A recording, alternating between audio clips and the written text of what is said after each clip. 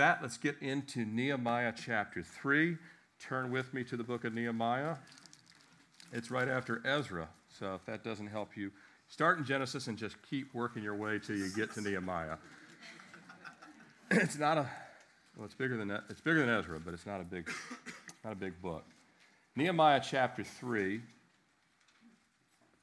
I'm just going to read verses 1 through 4 and have a lot of fun with some of these names as well.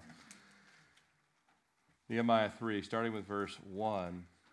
Then Eliashib the high priest rose up with his brethren, the priest, and built the sheep gate. They consecrated it and hung its doors. They built as far as the Tower of the 100 and consecrated it. Then as far as the Tower of Hananel. Next to Eliashib, the men of Jericho built, and next to them, Zakur, the son of Imri, built. Also the sons of Hassanai built the fish gate, and they laid its beams and hung its doors with its bolts and bars. I mean, you men are like, this is great. Tools and all bolts, bars, all kinds of good stuff here. And next to them, Meremoth, the son of Urijah, the son of Koz, made repairs. Next to them, Meshullam, the son of Berechiah, the son of Meshezabel, and made repairs. Next to them, Zadok, and the son of Bana, made repairs. Do you remember all that? All right. Lord, one more time. Lord, we pray that your word would increase, your spirit would increase, that we would decrease. And Lord, just come under the work of your spirit by your word. In Jesus' name we pray. Amen. Now, if you're with us a couple weeks ago, and again, Dr. Tito was here last week, so you got to go back 2 weeks. Nehemiah had preached a mini message. Do you remember? He called the people to say, you see everything. What are you going to do? It wasn't a condemning message, but it was a stirring message. Maybe even with a little fiery passion. Nehemiah he had a prophet in him. And you'll find out just how passionate he is when you get further in the book. But if you go back to verse 17, chapter 2, just look for a real quick, verse 17, chapter 2, this is a portion of his mini message. Then he said to them, you see the distress we are in. Can you imagine him pleading with Americans? You see the distress we are in. How Jerusalem lies in waste, its gates are burned with fire. Come, let us, this is exhortation in the Bible. Come, let us build the wall of Jerusalem that we may no longer be a reproach. Now, he's speaking of a reproach to the people, but a lot of times we're being a reproach to God, right? And just kind of our rebellious or our hard-heartedness. So again, it wasn't a condemning message, but it was with some fiery passion, and it wasn't a you all message, but it was a call to action, a we message of exhortation. And we saw that glorious and resounding response. Pretty much everybody stood up and said, yes. What a blessing and relief to Nehemiah that people heard the voice of God. He and a small group of men, they were not alone, but God had stirred the hearts of all the people. God wants to stir all the people, not just some of the people. It's always and only God that can stir an awakening and a new work. Just like when parents have a new baby, that's God. He's the one, the giver of life, right? A new baby's a new life. It's a new work. God's the only one that can stir a new work. The people not only resounded with a unified voice of agreement and affirmation, but they set their hands to that good work, you'll recall. And if it's God ordained, you know it's a good work, right? It's a divine work. It's an essential work. The people not only said that they would rise to the occasion, but they began, no doubt, gathering the tools, the supplies, the materials, because this was a massive undertaking. If you're taking notes, you can see the title of today's message, Rising is One. Last 2 weeks ago, it was ready to rise. Now they're rising. You have to get ready before you can rise. You got to go lower before you can rise. You got to repent and put more at the altar before you can rise. Amen. God uses humble servants, but we have to become willing servants. And then finally, we have to be servants that actually not say we're going to go, but we actually go. Even if it's fatigue, even if it's all the other things we've got, God says, go anyway. you're all I've got to work with, right? The Lord had given Nehemiah the care and compassion. Remember, way back in chapter 1, Nehemiah was the first one. Before the people in Jerusalem even knew God was on the move, 900 some miles away in Susa in Persia, Nehemiah had been given the care and compassion. Then he comes to Jerusalem and he has the wisdom to assess the situation. And then the strategy, the God-given strategy, to address it. But it's up to the people to take it from here, to apply and employ the strategy and the will of God for the city to be renewed. Let me remind you this morning that God has a strategy and a will for this city to be renewed. Did you know that? This city and every other city. And it's found in the Great Commission of Jesus and the priorities of the apostles found in the early church in chapter 2 of Acts and in the epistles. But this morning, we see that each necessary step was now being taken. Each step was being taken. The agreement and the desire to fulfill the will of God begins to take place from a willingness to then the words of yes and amen. Again, we talk about amen being agreeing with God, to the work starting. What starts out in the invisible realm. What I mean by that, what started out in the invisible realm of Nehemiah's heart. Nobody could see his heart way back in Susa there. But what started out in the invisible realm of the heart then becomes tangible. It becomes visible. It becomes the fruit of our labor in the Lord. Now the people really are working with bolts and doors. What started out in the heart is becoming a visible work. What begins as a macro message of rise and build becomes a collection of micro works where God orchestrates a division of labor into smaller sections within the body of Christ. Do you know when jobs are given, when you divide a responsibility, everyone could be working on the same job but really have something completely different. Like you're having a house being built, the electrician is doing something completely different than the plumbing experts, right? But it's the same job to build the house, but it's a division of labor, and God does this. Draw your attention to this map of ancient Jerusalem. Hopefully this will be helpful for you. And I want you to see visually how the Lord, by the Holy Spirit, through Nehemiah's leadership, and then via the people's willingness, God distributes the workload. Again, this is God's genius. He distributes the workload for maximum effectiveness. Those of you that are process-oriented people, you'll love this. You'll look at this and say, well, this is what I'm talking about right here. Why can't I get other people to run things like this, right?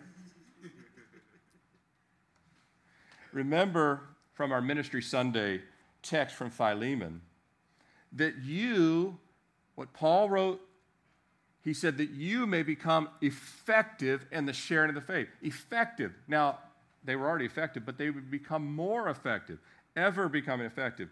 God always has a detailed plan for uniting people to complete His will. Now the work moves from preparation to production. This is actually, the walls will have to be rebuilt, but they're in little small sections. And it begins, I'll show you, it begins in the northeast corner at the sheep gate. See where the arrow is there? That's where the work begins. Right up here, there's a flat plain. If you get to go to Israel with us, you'll see there's a flat plain there. It was the most vulnerable part of the city. And that's the first place that the work begins, the first section to be completed. That section, from a strategic standpoint, given that it left the city most vulnerable, is where they started. But on either side, if you look to the east, and by the way, if you're looking to the east, the Mount of Olives is right over here. You look to the east, or to the west, the topography of the land gave you rugged hills and valleys, so it was less vulnerable. But they started in the most vulnerable place. Interesting that it starts at the sheep gate with the high priest leading the effort. Look back at verse 1. Then Eliashib the high priest rose up with his brethren, the priests, and built the sheep gate. Starts at the sheep gate. Why is this interesting? Well, we know Jesus is both the Lamb of God, and he's also what? The high priest. And he counts us as the sheep of his flock. And we're the most vulnerable too, by the way, aren't we? God's plan of restoration has always been, first and foremost, the lost sheep would enter through the narrow gate. Always, that's his first. There's a lot of things that God does, but that's his greatest priority. Next week, we'll look more at the spiritual significance of the different gates. Some of you might be saying, is that fish gate for the seafood lover and me? Or right there, these different other things, the valley gate. We'll talk about the fountain gate. Notice where it is, north of the dung gate. All of these things, there's spiritual lessons that we'll take a look at, spiritual application. Every one of these gates have a spiritual significance. There's gates in your life that God wants to guard, wants to shore up, that God wants to rebuild. And so we'll take a look at what the spiritual aspects, but we're not going to have time for that today. But what we are focused on is what unites the people. What is it that unites the people to rise and work as one? What is the glue that ensures their cohesiveness and will allow them to be exponentially productive, successful in the mission? Do you want to be successful in the missions God's given you?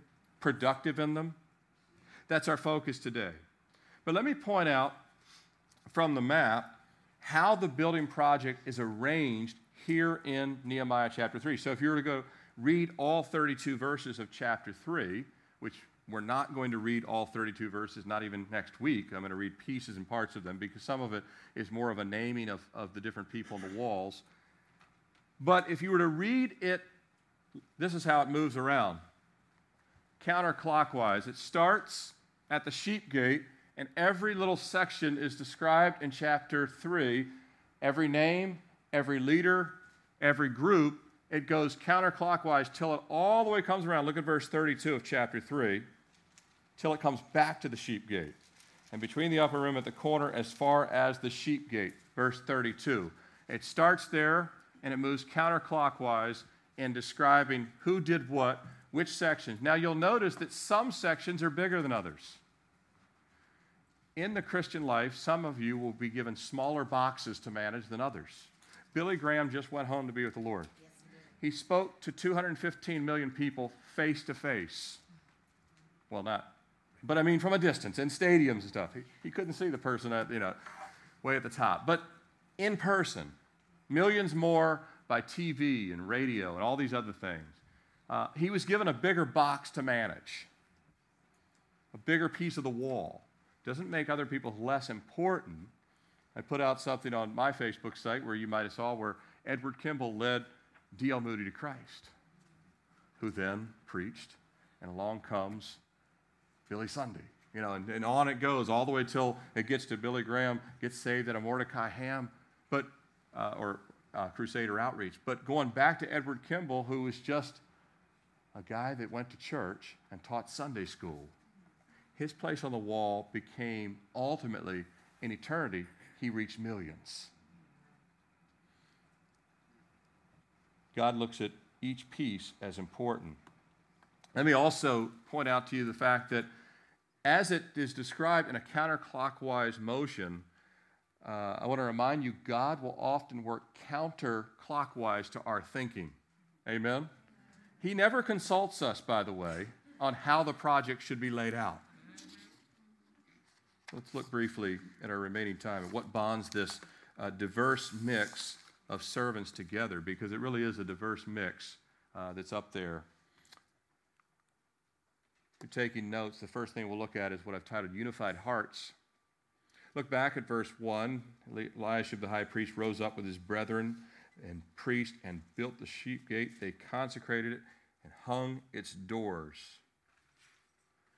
Eliashib, he rises up with his brethren, the priests. Yes, these men were part of the same vocation, the same work group, the same calling and responsibilities. But they were first and foremost what? The high priest rose up with his brethren. Before it says that they were priests, it says they were brethren. Their unity was first in the relationship as family. We have to cultivate unity, brother and sister. I just called you the same brethren there. Brethren, we have to cultivate unity. Do you know unity does not happen on its own? Now, the Holy Spirit is there to ignite it and activate it, but we can either quench the Spirit or yield to the Spirit. Amen? Amen. Unity takes effort. If you don't think so, just look in your own family. Parents, have you ever mediated? Right? Unity takes effort. I love Hebrews 13:1. It says, let brotherly love continue. Let it continue. Why? Because if you don't, it won't continue. You have to let it. You have to work at it. You have to desire it. I love these words from Dietrich Bonhoeffer, who gave his life and martyrdom for Christ. He said, Christians who can no longer listen to one another will soon no longer be listening to God. Christians who can no longer listen to one another will soon no longer be listening to God. You have to care about the person beside you and be willing to listen and call them brethren.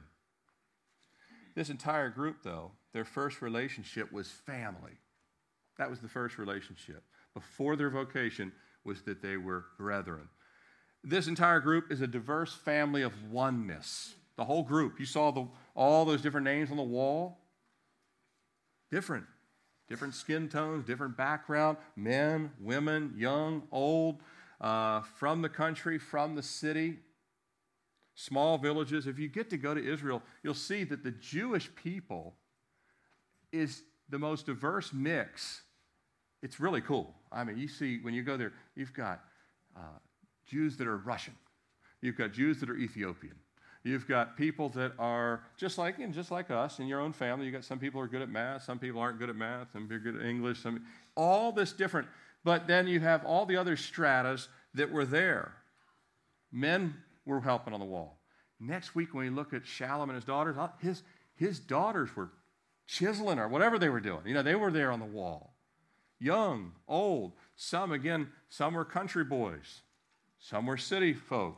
Small villages, educated, uneducated, different tribes, different backgrounds, but unified on this job as one family. Isn't that great?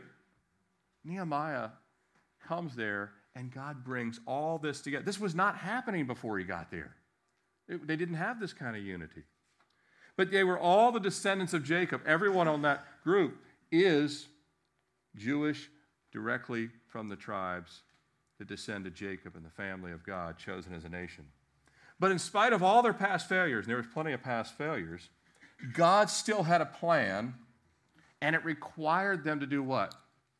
To come together. They could not do it separate or on their own. They had to come together.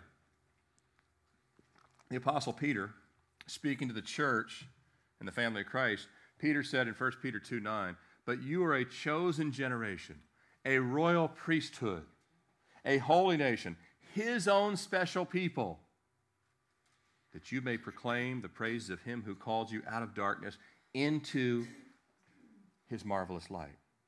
Out of our failures and out of our former darkness, Christ is ready to use us to build and restore other people. Us. All the failure, he says, yeah, I'm going to use you. Now, as I mentioned in the overview of the city walls and the gates, the sheep gate and the high priest presents some symbolic allusions to Christ, the Lamb of God and our high priest. The work, it not only starts here at the sheep gate, which we looked at, but the sheep gate was adjacent to the temple. You might have saw the temple was right there, up there on that northeast side. And the temple and the sheep gate, through that sheep gate, is where the blood sacrifices are brought in. That's also important too. The blood sacrifices come in there. And Nehemiah's description of the sections begins there with this sheep gate, ends there with the sheep gate in verse 32. And why is that important? It begins and ends at the sheep gate. Jesus is called the Alpha and Omega. Everything begins and ends with him. And everything begins and ends with his sacrifice, because the sacrifices come through there. The blood sacrifices come through there. The work of the hands, the priest was using his hand. Guess what Jesus did with his hands? He stretched them out. They became dirty. They became full of blood, but not because of splinters, but because of nails. His sacrifice was for the sheep, as opposed to the sheep a sacrifice for everyone else. But as we look at this man Eliashib, and those that rise with him, the priests that rise with him, those who are around him, we see not only some of the characteristics of Christ's likeness, but some of the key contributing factors to unifying and inspiring the hearts of the people. God wants to unify. He's already inspired because we have the inspired Word of God. But he wants to unify. And part of that, it takes with these leaders, and Eliashib being this man here, you have to have sincerity. You have to have authenticity. You have to have humility among leaders to have a genuine impact on unity. Do you agree with that? Amen. To have a genuine impact, to really unite people, there has to be sincerity, there has to be authenticity, there has to be humility. Jesus had all of those, didn't he? He united the 12, and then it was like dynamite to the world. If the spiritual leaders don't have the right heart and the right response to the will of God, not their own will, they will never inspire and encourage others to take new steps of faith and surrender. Nehemiah, if he didn't have it, the other leaders wouldn't have it. They didn't have it, the people wouldn't have it. It's the way God has set it up. But Eliashib, he has the right response. He doesn't say, hey, hold on, Nehemiah.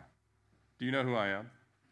I'm the high priest. Do you have any idea? The high priest is the top, spiritually speaking, top position, top dog. Nehemiah, who are you? I know you're the king's cupbearer. You got your Secret Service clearance and all that other stuff from Persia, but you're not the high priest. I am. I'm the spiritual leader. He didn't say that. He didn't say, I don't have to respond what God's given to you because God's given me my own stuff. No. Eliashib recognizes that the burden God's given to Nehemiah comes directly from God. Amen. Sometimes it's called the law of the outside voice. God will bring, and God's done this. Great pastors in England during the time when D.L. Moody was brought there by the Spirit, many of them at first kind of resisted because they're like, hey, we're really faithful to the Word. But then they would see that this uneducated man, originally from the Northeast, then from Chicago, was preaching with didn't even finish high school, but he preached with such authority that they had to realize we not only must have him teach, we need every church to hear him. And people would fall into repentance, and people would weep and say, I need to recommit my life to Christ and all this stuff. And then the shepherds were able to teach people that were revived. Amen. So sometimes God brings a Nehemiah, and Eliashib seems to recognize this. It's also very significant for the high priest to do manual labor. You realize this is not really found often in Scripture, right? The high priest, they stayed very clean.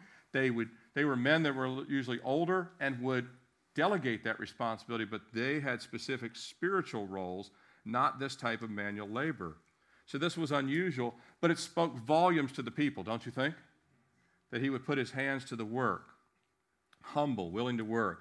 This entire work is a holy work.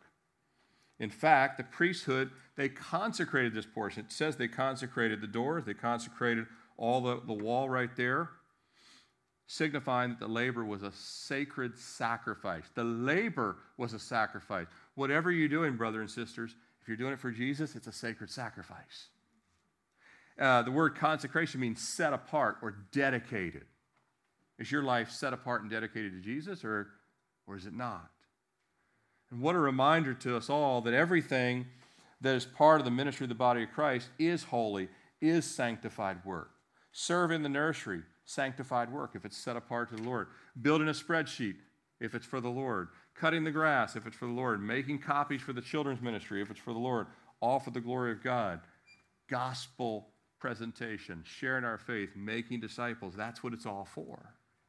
In essence, the consecration of the sheep gate, even though the consecration took place on that corner, that's where they did the consecration. In essence, the consecration of that corner consecrated the whole wall, all the way around, every part. The unified hearts of the priest reflect the unified hearts of the people. Started with the priesthood, but all the people were now committed to this work. One disappointing note, one of the things that you know about the Bible, why you know it's true, is unlike Hollywood, it reveals the bad stuff too. It doesn't hide it. It doesn't say, sweep it under the carpet, this never happened, right? But one of the ways you know the Bible is true is the Bible lets you in on the humanity and the fallen condition of even great men like David, right? Doesn't hide all that, just says, man, we need grace, grace, grace, grace, grace, grace, right? One of the disappointing notes about Eliashib. Later, when you get to chapter 13, he compromises, and God will send Nehemiah back to basically get in Eliashib's face and redirect the people's hearts back to God. Understand this. Listen closely, all of us. I don't care how long you've been saved. You can start with a fully surrendered heart and drift away and compromise and get to the place like Israel. You know, did you know when the Israelites received manna, it was heavenly food. It came down from heaven. Do you know after a while they got tired of it?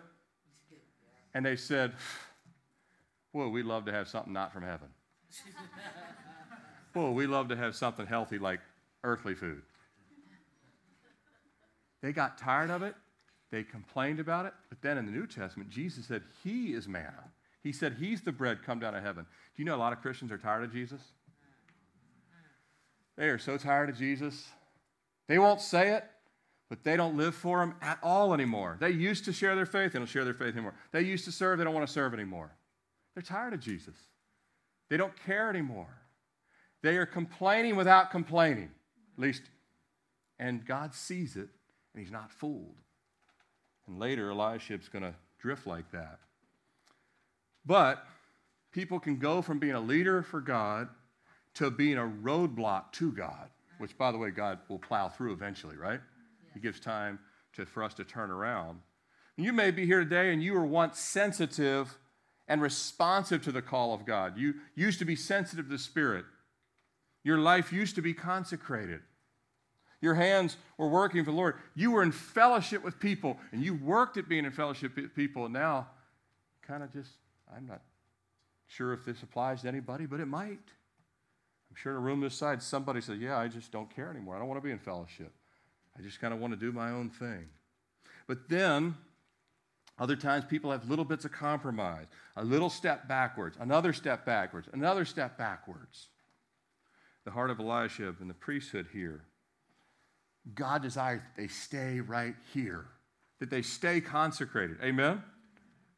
God wants you to stay. It takes work to stay consecrated. It takes prayer, being on our knees, staying in the Word of God. It takes nothing to drift away. You know how to drift away? Don't do anything. You'll just drift. Nothing will get built. No walls will be strengthened. It's still true. Beyond these days, beyond these walls. Look at the next thing, the united effort. United effort. Starting in verse 5, then next to them, the Tekoites made repairs, but their nobles did not put their shoulders to the work of the Lord. Sad commentary, huh? The only negative statement in this chapter, the only group that says the Tekoites did, but their nobles did not put their shoulders to work. Moreover, Jehoiada, the son of, I'm not going to read all these names. They laid the beams and gates. Goes on. I got through enough of them. I'm good for today. They repaired the residence of the governor, verse 7. This is not my native tongue here, folks. But we know that this is an all-hands-on-deck situation. Nehemiah said everybody needs to help. All hands on deck. Even the high priest has his tool belt on. But where there are unified hearts, there will be a far more unified and cohesive work. When the motives are pure, there's coordination rather than commotion. There's cooperation. there's collaboration. And no doubt there's knowledge sharing. In verse 5, we saw it. The Tekoites made repairs. Verse 7, they repaired the residence. You see these different people, the Gibeonite, the Tekoites. Down in verse 8, Uzziel, he's a goldsmith. Hananiah, a perfumer. Yeah, they had Calvin Klein perfume way back then, all that good stuff. You know, they had that stuff. Yeah. That stuff a lot of times was used in the temple, the perfumes and things like that. But again, you had these different job roles, different skill sets. There was, you get down to verse 31, 32, the merchants did part of the wall. So you had the business people, all these different, some were handymen, some weren't. But nobody said, hey, I'm a merchant. I don't know anything about construction. I'm a perfumer. That's not my specialty. Construction isn't my thing. God says, share your faith. I don't have to get to evangelism. You know, God says back to you, share your faith. I'd love to help in children's ministry, but I don't have that gift. Do you have kids? Yes. Then you have the gift. There you go.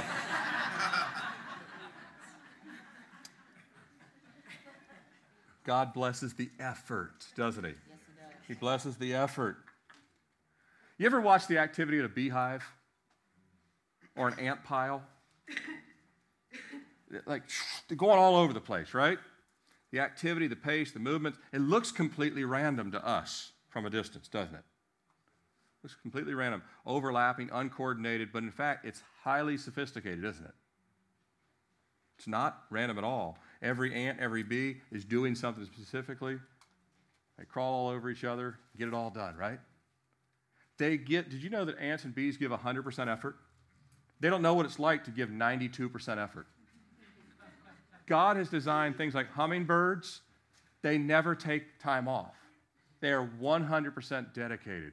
I wish we could be more like animals sometimes, don't you? 100% dedicated. A kid can come and kick every ant pile in the backyard over, and will this summer, right? And in no time, the ants rebuild it, don't they? You come back the next day, boom, all 30 are back. How did they do it? They're determined.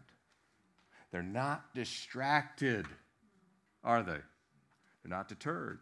And they're unified, and they have no fear or avoidance of work.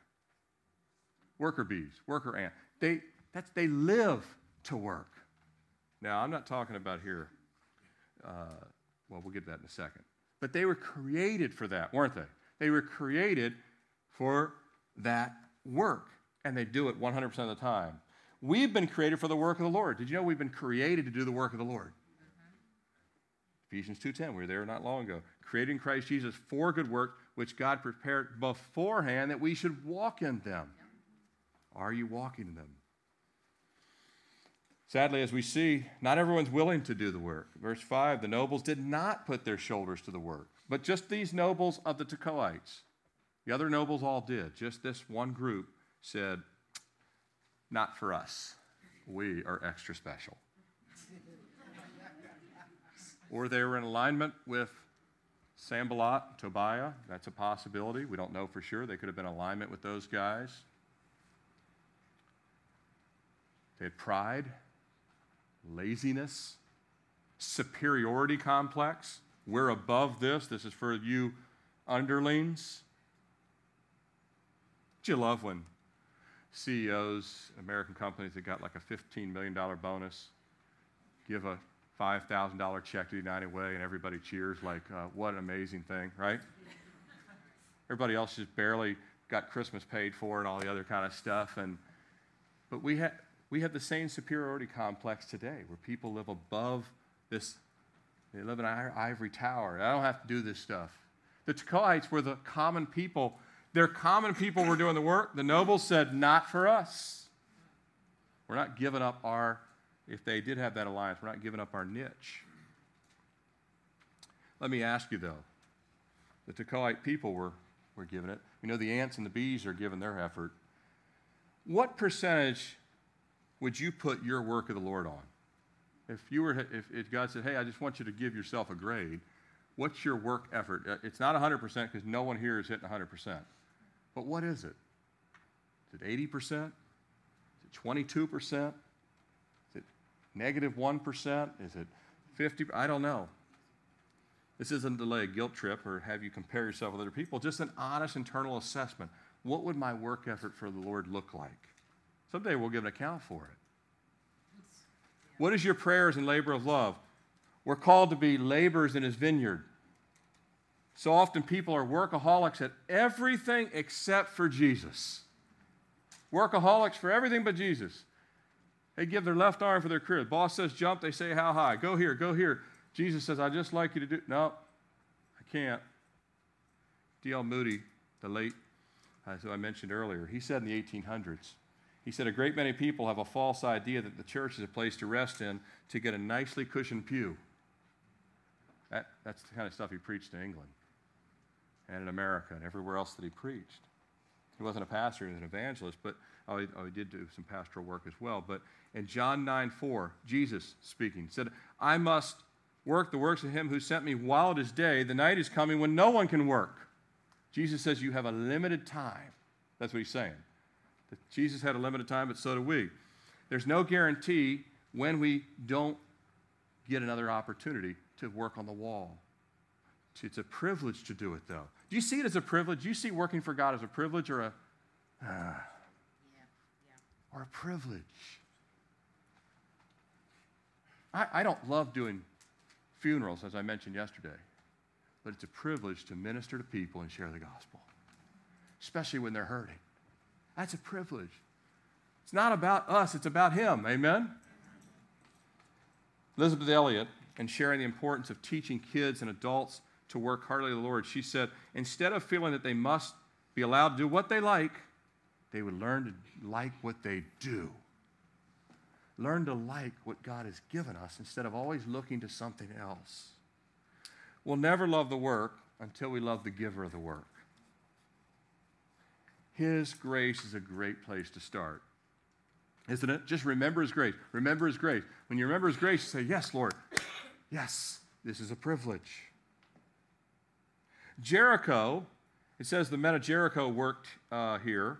Jericho had been a city cursed by the Lord back in Joshua 6:26. Did you know that? Jericho had been cursed. The city had been destroyed. You remember the walls fell down of Jericho?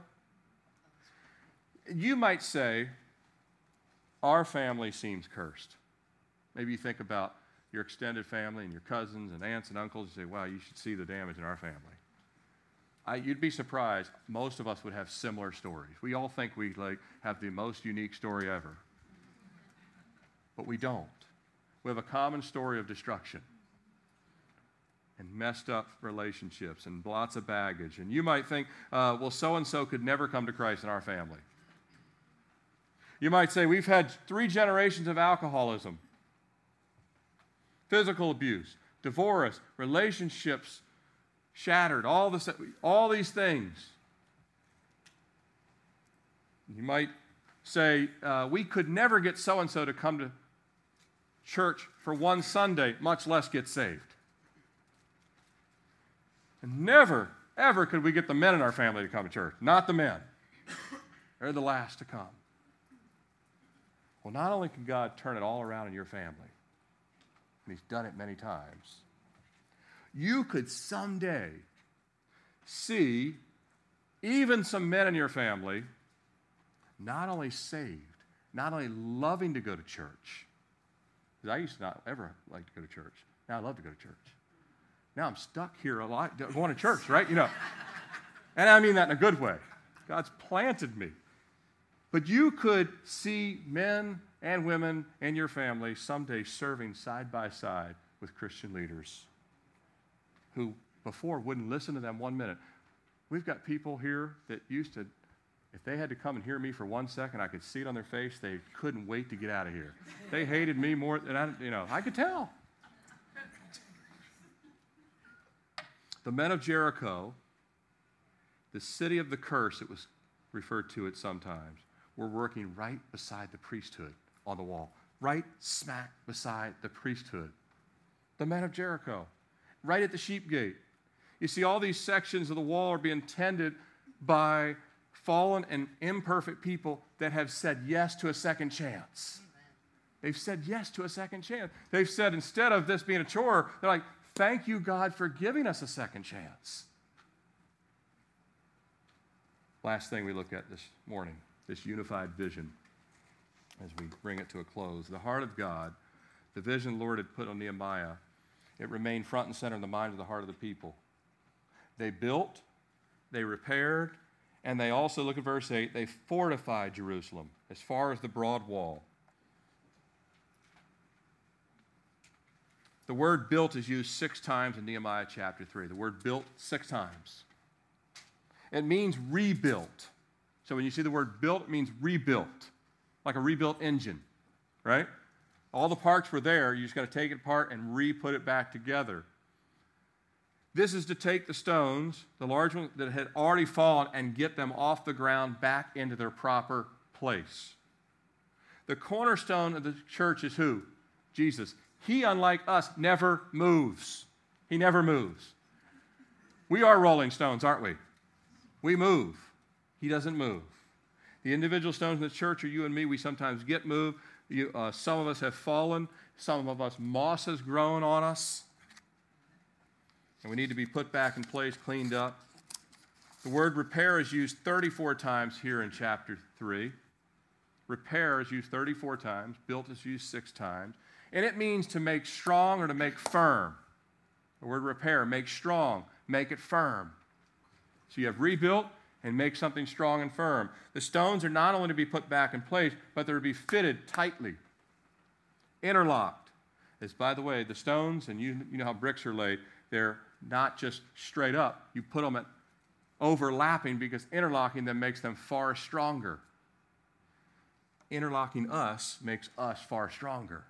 Fitted and knitted makes us a lot stronger together than just side by side. The last word is fortify.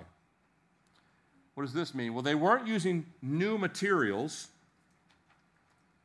same materials that were used over 100 years earlier. This is not meant to be a quick fix either. God isn't into quick fixes. He's in for the long haul for us. This work is built to last. Some process, or the same process on the gates, same exact materials, same process, same Jerusalem stone. It was used decades earlier. And we, brothers and sisters, we're not to use new tactics to fortify or to build up or to repair lives, but the same unchanging Word of God. Amen?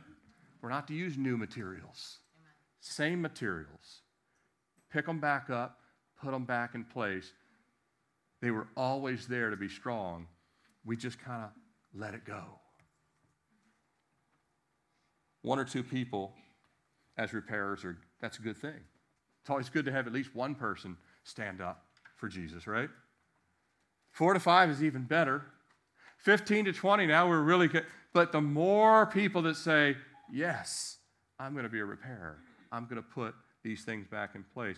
We need the vision of God to see lives rebuilt and to see people not what they are right now, but where they can be. Repaired, set free. We need to see ourselves set free from things. Amen? Amen. Not just out there. They say, Pastor, you should see me. Well, we all need areas rebuilt in our own life first. It's kind of hard. I've talked about it all the time. You get on an airplane, they don't say, put the mask on the kid. They say, put it on you first. Then you're able to help somebody else. We have to be rebuilt. We've got to be able to be rebuilding others. I love the unity and the teamwork and the single vision of special forces teams. Anyone else like that stuff? You're like, well, you see the mission, you're like, wow. These elite teams, especially when they're going to rescue someone who's been taken hostage or captive. They're going to liberate. Don't you love when people are liberated? They'll risk their lives to set someone free. Will we? We risk our lives to set someone free? As we'll see in the coming weeks, this was not a risk-free job. To build on this wall was not risk-free. Serving Christ isn't risk-free. Amen? And the rewards are going to be more than we can imagine, but it's not risk-free in this lifetime. Serving in ministry is not risk-free. Life isn't risk-free. Amen? We'll get hurt along the way. Sometimes it'll be thankless. But God will bless the work. He'll heal our wounds. See, who's going to heal my wounds? God will. Hey, he might use other people at times, thankfully for that. But he'll give us strength, and we'll see the unified vision collectively of repaired and restored lives. When you walk into your house, when you come to church, when you go to work, when you go out and about, is the Spirit reminding you and compelling you to build people up in encouragement and in hope, to bring the repairing message of Jesus and the gospel, to fortify the faith of others. By the way, when you fortify other people's faith, guess what happens to your own? It gets stronger. Yeah, it does. One of the best ways for your faith to grow is start pouring it into other people. Mm-hmm. We'll say, but I'm not the greatest at this. Take the little bit you have. Mm-hmm. That little piece on the wall. Isaiah 58:12, we'll bring it to a close here. I love this passage. Those from among you shall build the old waste places. You shall raise up the foundations of many generations. And you shall be called the repairer of the breach. Now that's Jesus, that's messianic, but we get to be part of his body. Amen? The restorer of the streets to dwell in. The repairer is Jesus, but we're to be one in and of his body. May the Lord make us of one heart, unified effort, and unified vision by his Spirit. Let's close in prayer. Father, we thank you this morning for the work of your Spirit, that you want to unify us in the grace and the mercy and the righteousness of Jesus. Lord, we may be all here are like the men of Jericho. We've come from a curse into a blessing. And you want to use us in spite of our flaws and our failures and fit us together, all of our diverse backgrounds, and somehow, Lord, fit it all together and by God math make it work. And we're thankful, Jesus, that you gave that we could give our lives back to you in surrender. And Lord, you said it's not burdensome to keep your commandments. It's a joy when we come into that deep relationship to know that your grace is greater than our past, our failures. And Lord, we ask that you would speak to every heart that is here as we are soon going to be entering into just remembering your death and resurrection. We pray, Lord, that you would minister to each heart. It's in Jesus' name we pray. Amen.